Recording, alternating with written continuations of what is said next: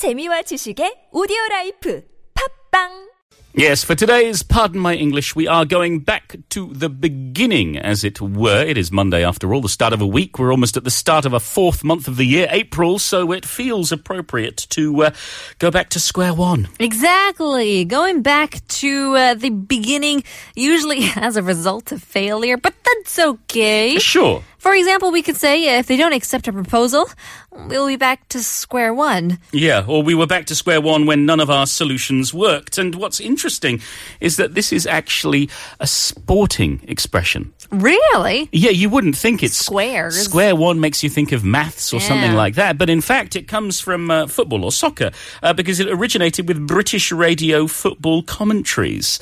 Now, believe it or not, there are many people who listen to football on the radio still.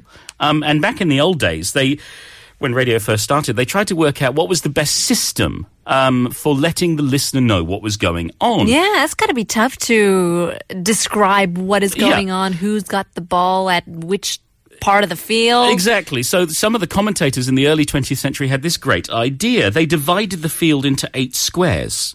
Okay, and so by referring to this square or that square, square 2 or square 5 or square 7, the listeners would know exactly where the ball was and they'd be able to follow the match in their heads. So square 1 was actually the goalkeeper's area.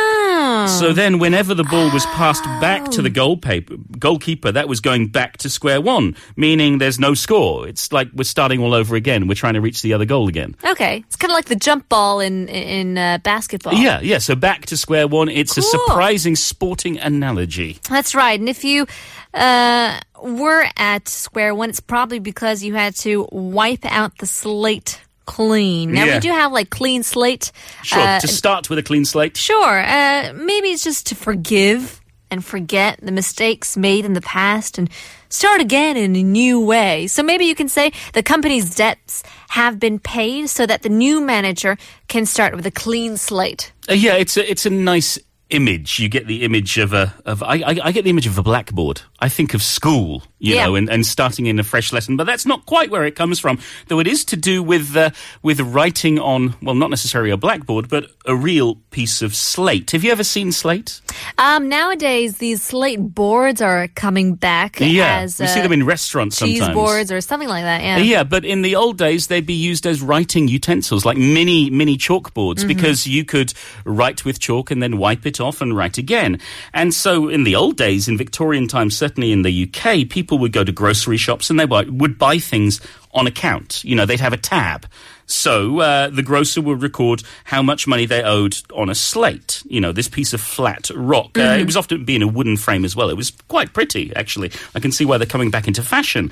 And slate was more commonly used than paper because you could wipe it clean again and again and again. So on payday, people would receive their salaries and they, owed however much to the grocer over that week, and they would pay their debt and the slate would be wiped clean again and they'd start again the next week. So wiping the slate clean or starting with a clean slate means, everything's done, everything's sorted, back to square one, and back to normal. So satisfying, too, when you literally have a chalkboard or a slate and you erase all of the wording. Sure. And maybe erase all of your debts on payday. It's just, Well, that's the thing. And also sometimes with a relationship, with a friendship or a working relationship, you say, if you've had troubles in the past or there was some argument you couldn't get over some issue, to be able to say, let's wipe the slate clean, let's start again, can be really satisfying. Exactly. And if you do, then maybe you got to work from the bottom again to get to the top, and then you're back to the drawing board to start again on a new design or a new plan after the failure of an earlier attempt.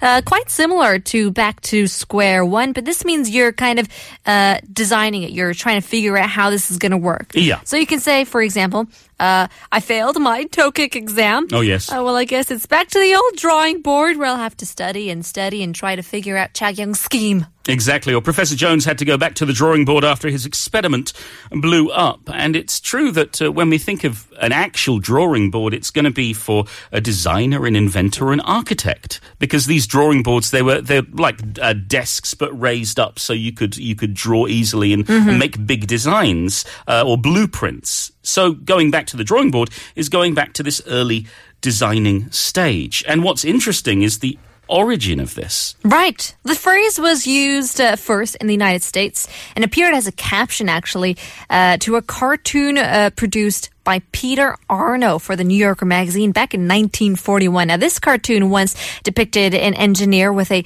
roll of plans under his arm, walking away from a crashed plane and saying, well, back to the old drawing board, because the crashed plane shows that their plan and design for the plane were a failure. And then this idiom started to be used widespread to mean to restart after a failure. And now, thanks to Peter Arno, we're all using it. Absolutely. And, well, we hope we've entertained you, in pardon for my English, from soup to nuts. Yeah, this is the first time for me. I have to say, this is the first time for me as well. This is a rather curious expression. It means from beginning to end. Yeah. So, for example, you can say, she told us everything about the trip. It took 2 hours. I mean, do I need to know everything from soup to nuts? Exactly. And, well, the origins are quite simple if you think about it.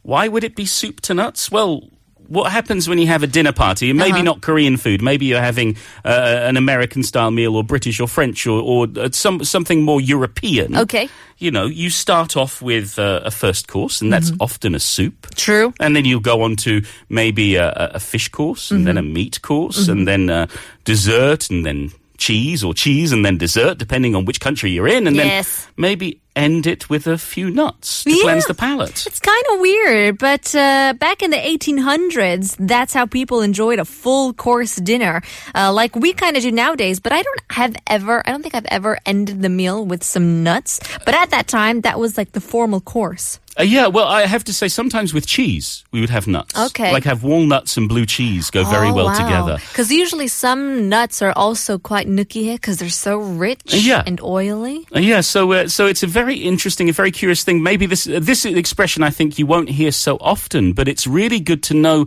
where these expressions come from, just in case you never know what book you might be reading, what conversation you might be having. That's true. And you hear from soup to nuts and you know, well, I heard it on the Wake Up Crew first. So those are us going back to square one today, thanks to the football. We're starting off with a clean slate, or at least wiping our slate clean, and we'll go back to the drawing board for next week's, pardon my English, because we don't want to get it wrong. We always want to get it right for you. And we hope that all these explanations have been clear and that we've managed to be concise and informative from soup all the way through to nuts. Here's Brian McKnight As he sings Back at One.